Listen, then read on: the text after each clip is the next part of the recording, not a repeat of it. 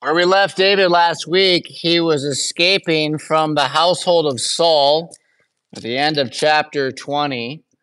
He and Jonathan, his friend, who have been friends because of the faith. Ever since the moment when David defeats Goliath and Jonathan sees this young man who has stood in the name of the Lord. And we remember, of course, how Jonathan himself has gone up to fight in the name of Christ fearlessly. Ever since they share that faith and that understanding of who they are in God as a people of God, they are knit together in ways that will follow through the end of our reading today. But when we last left again, David had run away as Jonathan has warned him, my father is going to kill you. He's so upset he's almost killed me. Just go ahead and get out of here. It's going to be okay. So that's where David is in chapter 21 when he comes to Nob. Our reading mentions Abiathar the priest. His entire family and situation is going to be connected to these priests at Nob. And the way that story goes, if you want to kind of follow along in chapter 21, you'll be able to see. If not, I'll carry it just over the top. David has got no one with him, very few people with him. Some of his men, he doesn't quite have the full 400 that come to have been at Adullam yet, but he's not alone. He's got some fighters with him. But they're trying to get away again from the royal house of Saul, who has all the power of the state on his side. They are effectively vigilantes, and they don't have any food. So they go by this location where the Ark of the Covenant and or the priesthood are connected to it. Certainly the ephod that we'll hear about in a moment is there. And here's a city of priests. There's a whole bunch of priests, and he asks for help. And it's a pretty cool moment where he says, do you have any bread? And the priest is like, well, we do. We have this bread, but it's pretty special bread. It's not quite the bread that's in the Lord's Supper. It's kind of like the bread that would be left over after the Lord's Supper, although it's really nothing like that at all. It's like its own thing, which is all part of Torah and the way that they're supposed to minister before the Lord. And this bread that is no longer being used, but is kind of left over, is there. And what ensues is a neat little discussion where the priest kind of says, well, there's a way that you could have this bread. And David comes back and he's like, well, absolutely, we could have this bread. And he gives 3 reasons. He lists out 3 reasons why they can have the bread. And they're all from Torah. This is one of the key moments to me. If you want to know the difference between David and Saul, what's the difference between David and Saul? David knows Torah. He actually cares. He doesn't want the bread if it's going to break the law of God. But if in fact there is room within the law of God for him to take the bread today, he wants the bread. And so he's going to get the bread. He does that. And he also gets the sword of Goliath at this time, which he had before, but it's being kept there. This all seems fine enough, except there's a moment where does David lie? This is sort of a question a little bit. When the head of the priest, who is not Abiathar, it's Ahimelech, when he meets David, he says, why are you here? David says, well, I'm on the king's business.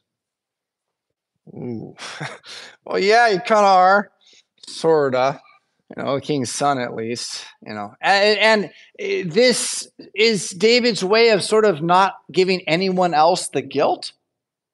If you can look at it this way, David is not going to get them in trouble because they're just never going to know that he's fleeing in that way. I mean, who would kill them for their ignorance? That's sort of where David's at. But as the story is going to go, and this is the sad thing, well, Saul will kill them for their ignorance. But let's kind of get there in a moment. They give him the bread, and it just makes notion at this point in chapter 7 that this guy, Dag the Edomite, who is the chief of Saul's herdsmen, that he just happened to be there that day. And that's how Saul's going to learn about this a little bit later. But from here, David flees to Gath. This is verse 10 and following of chapter 21, which is near and dear to my heart as a story. It's a place where I just kind of get inspiration from David as a guy. It's like, what did he have to do when he was up against a wall? And what did he do? This story shows that. So Gath, you might remember, this is like where Goliath is from, right? This is the Philistine capital. This is not a place where you would think he would go, but he's fleeing with a small group of men. And he's trying to hide. He gets there, and unfortunately, he's recognized. And so it is told to the king of Gath, and they're whispering at court, this is that guy who killed all our people. And so David decides that this is not a good place for him to hide, but he also realizes that he's surrounded. So verse 13 tells us he changed his behavior before them, pretended madness in their hands, scratched on the doors of the gate, and let the saliva fall down on his beard. The result of all this behavior is that they think he's nuts and they leave him alone. The king's like, why would I waste my time with this loon? Obviously, whatever he was, he's not that anymore. So the ploy works for David, and he's able to then leave after this. But there's again more going on in the story if you just remember who David is. That he's not some random guy who just does whatever he feels like doing. He's a guy who has somewhere in his world, in his history, a copy of Torah. He's got a copy of Moses, first 5 books of the Old Testament. He's got that. And he reads this like it's the only thing that's true on the planet. He knows it forward. He knows it backward. He studies it. He ponders it. He does everything according to it up until like his third wife. Right? And then it gets a little off. But by and large, his life is still dominated by his desire to have this word be what he knows. He wants this God to be his God. And so in studying that, he knows that the Torah says you're to write the scriptures upon the doorposts of your house. And so while I don't doubt that he was indeed putting spittle in his beard to look a little crazy, I think when he was scrawling on the doorposts of his house and on the walls of his house, I don't think he was writing random stuff at all. I think having escaped and no longer having the copy of Moses with him, he did know some of it from heart, and he was writing on his house to keep his mind in the word of his God while his enemies believed him to be out of it entirely, to have no mind at all. And so he saw a path, and he took that path, which is going to continue to be the hallmark of David. Again and again, he just makes the right decision. And we'll see this leading all the way up to the moments where he's able to kill Saul and does not do so. He makes the right decision. Again, why? Because he knows the word of God. And he says, I'm not going to hurt the one God chose. God can do that when he wants to. That's trust again that David shows. And why are we studying David at all? Because as a man after God's own heart, as a forerunner of Christ, the father of Christ in many ways, but less than Christ, and just like us, with his promise that he is the king of Israel, so you have the promise of holy baptism to make you a priest, and a royal one at that, in the kingdom of the Most High God. Your promises are greater than the promises to David. And so to see how David takes his promises and holds them and lives with them is to inspire us, I believe, to live the same way. Not just one man among Israel, but all of Israel redeemed and out to the nations as we surely are. So again, David escapes from Gath. He leaves and he goes to this place called Adullam, chapter 22, verse 1. The cave of Adullam. If you ever visit the Hebron Collegium, our little spiritual retreat center and gap year Bible school for men, the great room where there's a giant table to seat all the guys is called the Hall of Adullam. There is no Hall of Adullam in the Bible. There's only the cave of Adullam, but it's a hall, not a cave. This hall, though, this place where the men gather, the reason I named it that is because the whole point of the Hebron Collegium, it's a school for studying the Psalms. Is to encourage young men to take some time out of their life, 2 weeks, 3 months, 6 months, a year, to give extra attention to praying the Psalter before they go off and fight the rest of the battles of their world. And in that way, gathering at Adullam in the cave with David, right, They're getting together to be bound up as his men, his mighty men, to go forth and do battle in this world. That's the way that the entire school over there tries to take the naming of the rooms. All the rooms have little riddles connected to the life of the student body in prayer. It's said here at Adullam, David's living in his cave, and there's a bunch of people that start to gather to him. Verse 2, everyone who was in distress, everyone who was in debt, everyone who was discontented gathered to him, so he became captain over them, and there were about 400 men with him. Now, I mean, this is indeed the makings of rebellion. It certainly is. I mean, he's got an army, and his army is made up of people who owe money to other people and can't pay their way, right? And they're not happy with the current governmental situation, right? You could see how this could make Saul nervous. At the same time, you could see how this could give David the power to do something. And what does he do? He proceeds to protect Israel from her enemies. He proceeds to make it safe in certain areas. There's no thieving going on. He goes off against the king of Moab, I believe, next for a moment, right? He goes and actually makes kind of a treaty with him. But what David does is he'll use every single moment to enhance the peace in the name of the kingdom, even though the king at the top is doing everything he can to kill David. And this will just continue to be the pursuit that goes on as Saul does hear that David had been at Nob, right? He's staying at Gibeah and Ramah, spear in hand. This is verse 6 of chapter 22. And then he hears about, he actually kind of whines a bit, right? Listen to this. Hear now, you Benjaminites, right? It's his tribe, tribalism going on. Will the son of Jesse give every one of you fields and vineyards and make you all captains of thousands and captains of hundreds? All you have conspired against me, and there is no one who reveals to me that my son has made a covenant with the son of Jesse. And there is not one of you who is sorry for me or reveals to me that my son has stirred up my servant against me to lie in wait, as it is to this day. I mean, it's just simony and filthy lucre everywhere. Didn't I pay you all? You all were a bunch of nobody Benjaminites, and I gave you captains in the military and power, and none of you will make me feel better by fighting my enemy, David. Rawr, right? Saul, again, just shows a complete lack of anything but his own passion for himself. There's no trust. There's no love. He's one of the most disappointing people I could ever imagine. This guy, Dag, though, he's pretty disappointing too. Dag the Edomite, who was over the servants of Saul, who says, I saw the son of Jesse go to Nob, to Ahimelech, the son of Ahitub. Verse 10, he inquired of the Lord for him, which was not true, and gave him provisions, gave him the sword of Goliath, the Philistine. And so the result of this is that Saul's going to take all of his men. He's going to go to this city of Nob, to the priests.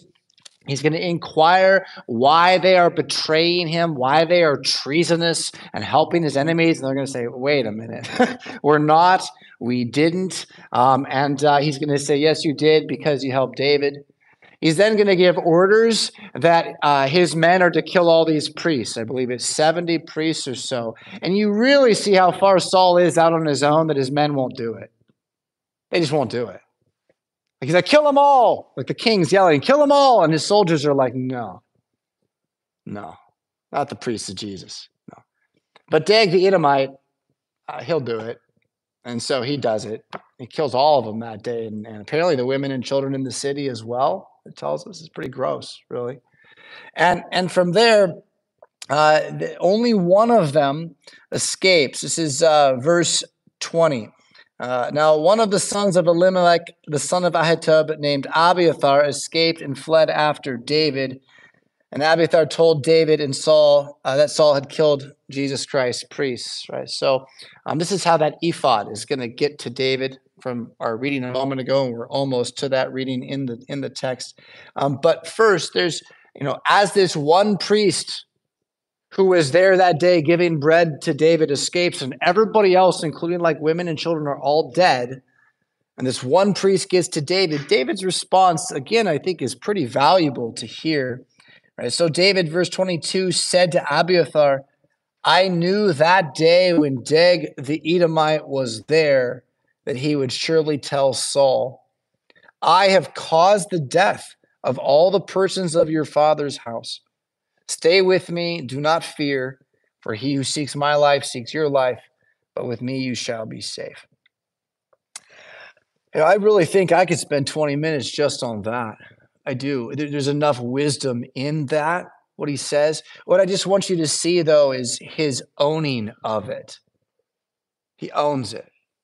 He realizes that moment when he didn't tell the entire truth, when he tried to protect them, it was playing a game he couldn't win. And he also realizes who his enemy is. This is pretty key, right? I saw that guy. I knew he was going to do this. I could have done something. But as David often is the case, he doesn't really look back. He just moves forward from here.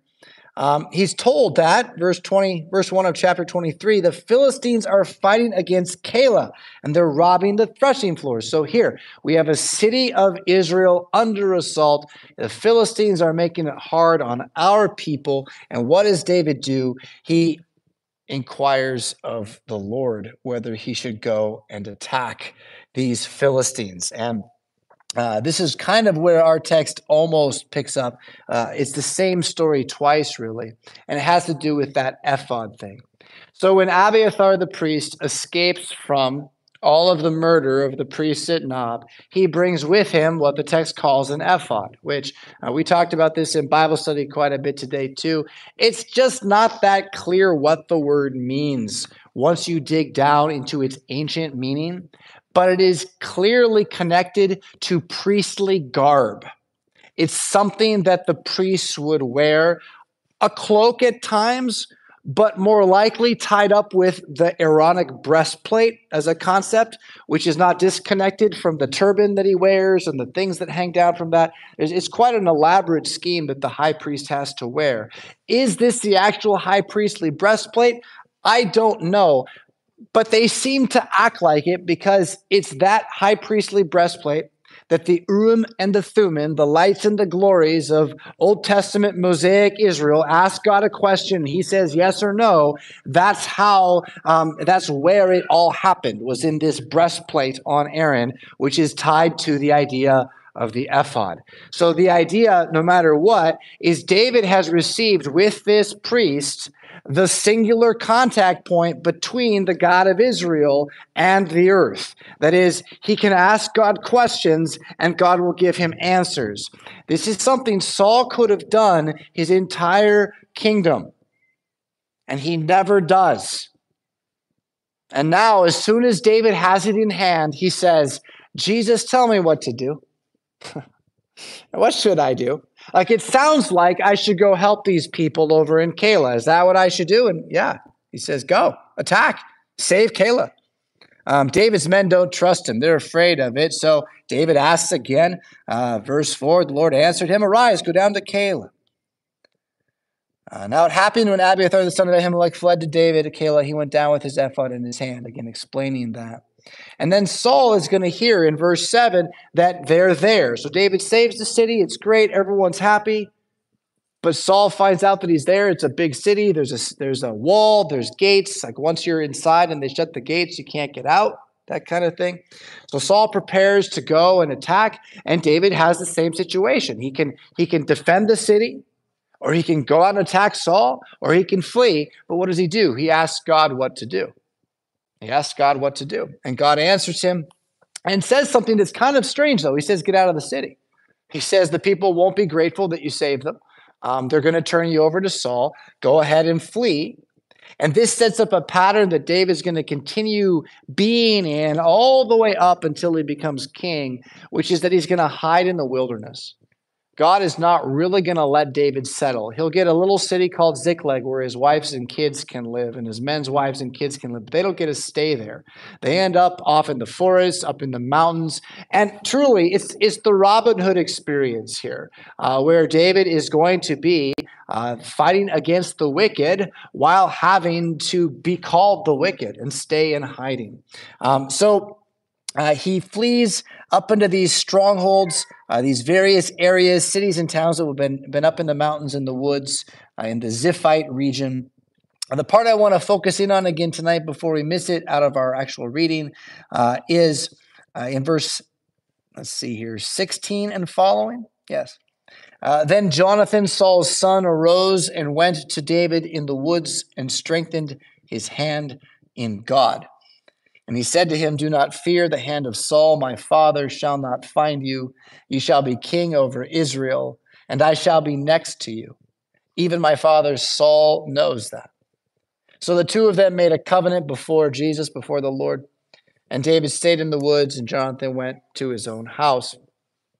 This is the last time they will see each other before Jonathan will be killed in battle against the Philistines, and David is not able to engage in that battle.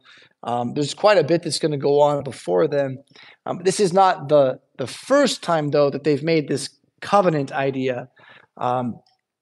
In Old Testament Israel, in the law codes of Moses, if you wanted to, you could go to the priests and you could offer a special sacrifice with your friend and make a covenant with each other before God and have the promise of certain blessings, or at least that oath that you speak to each other would be valid in God's sight.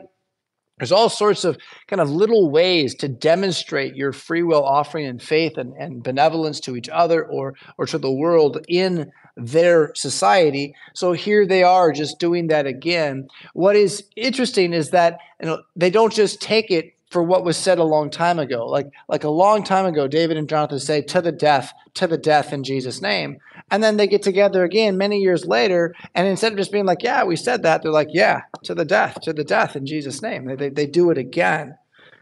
This is just shows their friendship, I think. It shows their meet confession. They are steadfast with each other. The fact that Jonathan risks his life in many ways here to sneak out into the woods to have this conversation.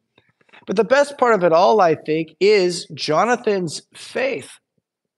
Jonathan's knowledge of who he is, which, if I can rewind for a second, the whole story is about how Saul doesn't know who he is and how David does know who he is.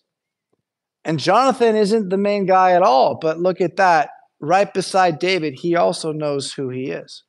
Now, what do I mean? Saul is anointed by the prophet of the Most High God to be king of Israel. That means he's going to be king of Israel. And yet he somehow doesn't believe that.